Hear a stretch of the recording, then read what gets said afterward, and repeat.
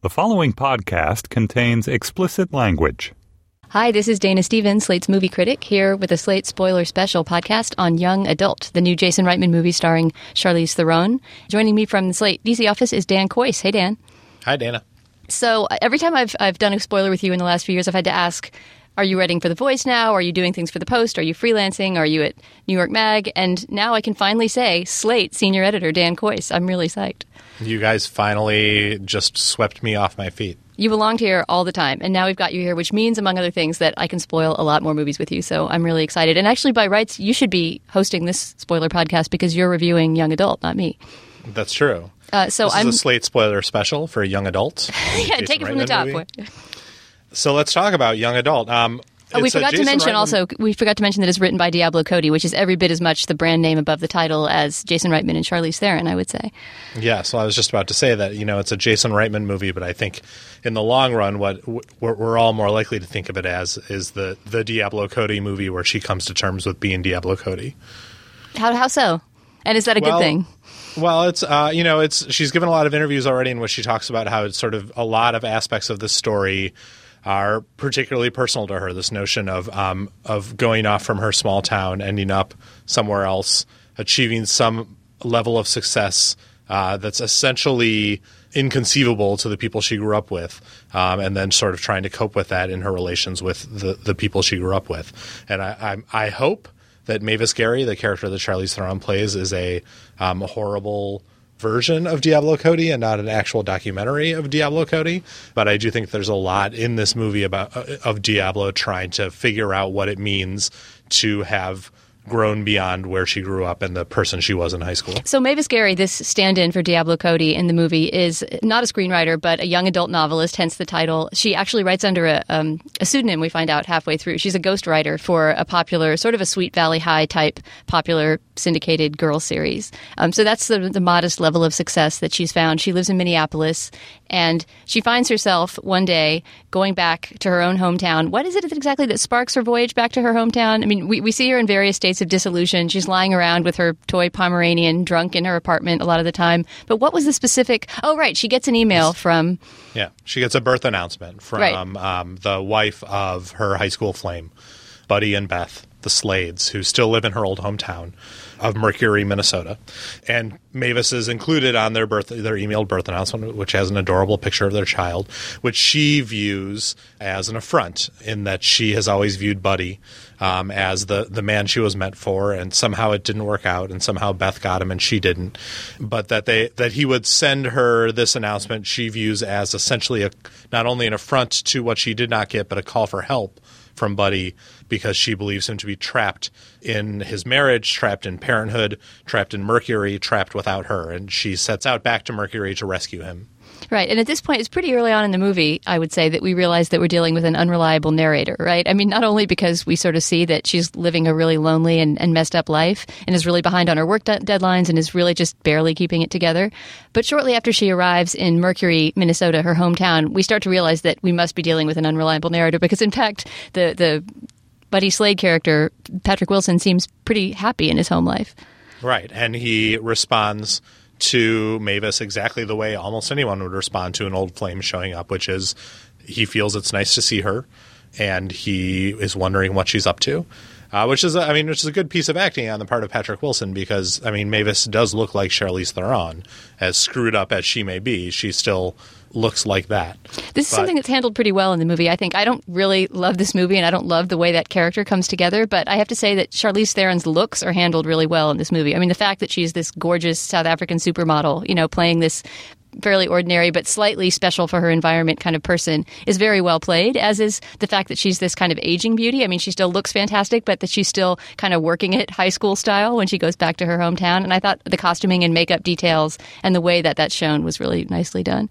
Right. Well, and it's important, I think, that you say she's working it like she did in high school, because in the end, that's sort of what the whole movie comes down to, is her being stuck in essentially the land that she writes about, the land of high school romance, the land of first kisses and blowjobs out in the woods, though I guess she probably doesn't write about that in her books. But to her, it seems like that world has never ended, and she still believes herself to in many ways be that person and for everyone else to be those people too. And so when people have obviously changed, it throws her for a loop. She doesn't understand how Buddy can no longer be crazy about her, why he doesn't drink the same shitty apple cider that he drank when he was in high school, why he doesn't still wear his leather jacket. And she also can't understand why the other main character in the movie, Matt Freehoff, who's played by Patton Oswalt, she doesn't really understand how he could have turned into something other than the screw-up that he was, that she totally ignored in high school, and only belatedly in the movie does she realize he's turned into something totally different. He's been transformed not only by horrible experiences that happened to him in high school, but by the life he's lived since then. Yeah, to me, let's talk about the Patton Oswalt character, because I think that could have been the moment that this movie started to come alive for me. I think all the performances are really great, but this movie, to me, never did come alive, and that little summary that you just made of the theme was about as deep as the theme ever went for me. And the Patton Oswalt character, I think, is the place that could have been explored more and never really was. So Matt, this guy that she doesn't remember from high school, but he does remember her when he sees her in a bar. They had lockers next to each other. And because of alphabetical order, probably, right? Their names are G and F.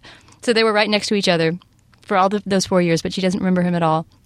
And he now is semi-crippled, walks with a cane because of an incident that happened to him in high school, which I also thought was sort of brushed off and glossed over to some extent. But he was beaten by a bunch of jocks in the woods because they thought he was gay, which turned out not to even be the case. So then he didn't even sort of get the glory of being the victim of a hate crime.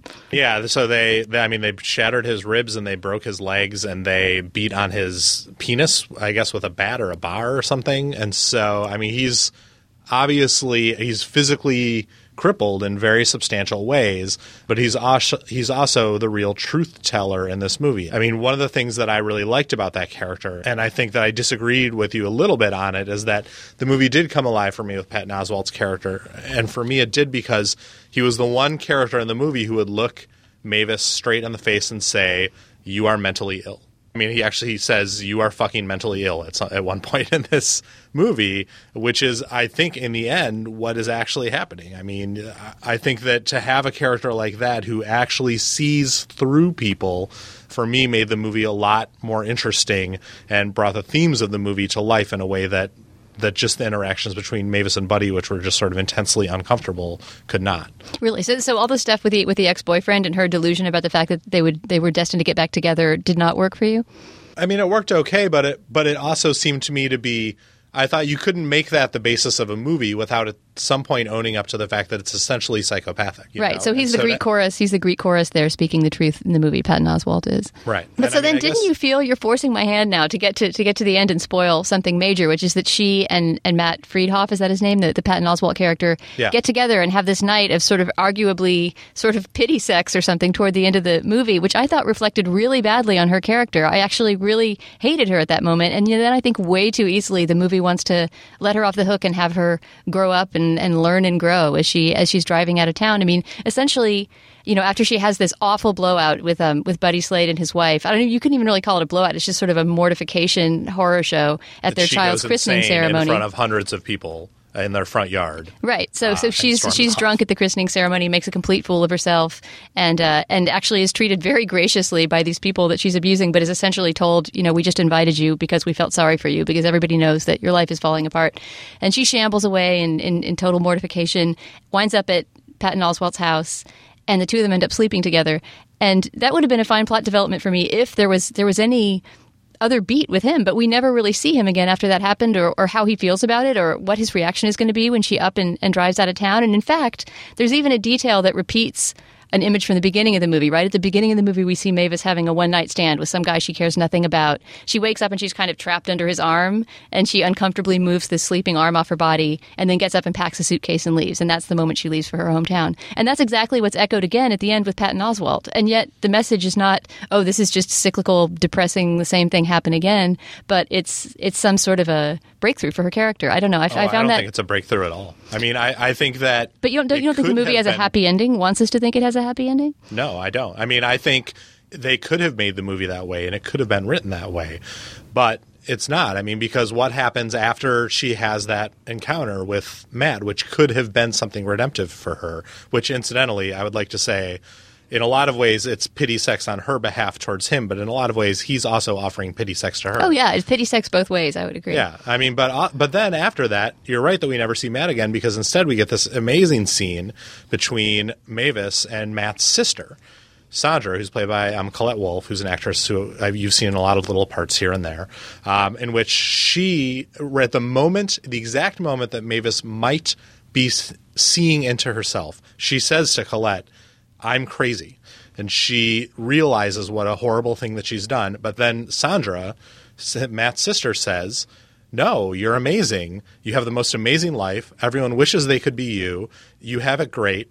You're my hero. I wish I could look like you and be like you." And then Mavis says, "You know what? You're right." And then she drives out of town. And that's the end of the movie. And I don't think we're meant to believe she's been redeemed at all. I think we are meant to believe that she had a chance at redemption, but then because of Sandra, or just because of her own problems, she bypassed it entirely, and she's going to go back essentially to being the person she was. I completely disagree. I don't think the movie wants us to believe that. I mean, I wish that I could believe that the movie had the courage of its convictions in that way, and that it showed us an awful person who tried to become better and couldn't, and then just went on being awful. But look at this. I mean, the thing that she's writing, right? The voiceover, which is her finishing her last story for the teen series. Right. Isn't it all this kind of, I mean, is it just meant to be ironic counterpoint? Because it's this whole inspirational thing about, you know, she was ready for her new life to begin. About the heroine of the high school novels striking out on her own on graduation day. I just felt like that was supposed to be an obvious echo of Mavis's growth. Also, she starts being nice to her dog. I mean, come on, why would you start being nice to your dog if you haven't grown and changed as a character in a romantic comedy? She was always nicer to her dog than she was to anyone else. But she kind of treated the dog like crap through the movie too, which was this ongoing sort of heartbreak that the dog was abandoned in the hotel room for me. Like, take your dog for a walk. The dog, whose name is Dolce.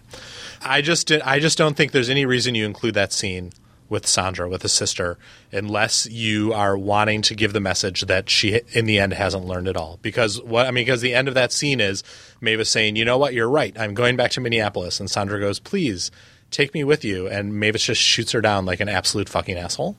Yeah, Mavis is a complete jerk to her in that scene.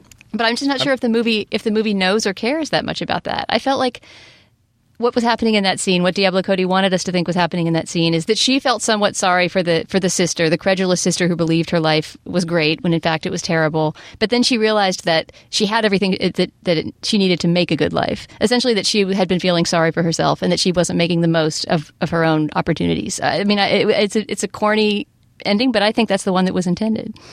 Wow. Well, I hope someone asked Jason Reitman, because I couldn't disagree with you more.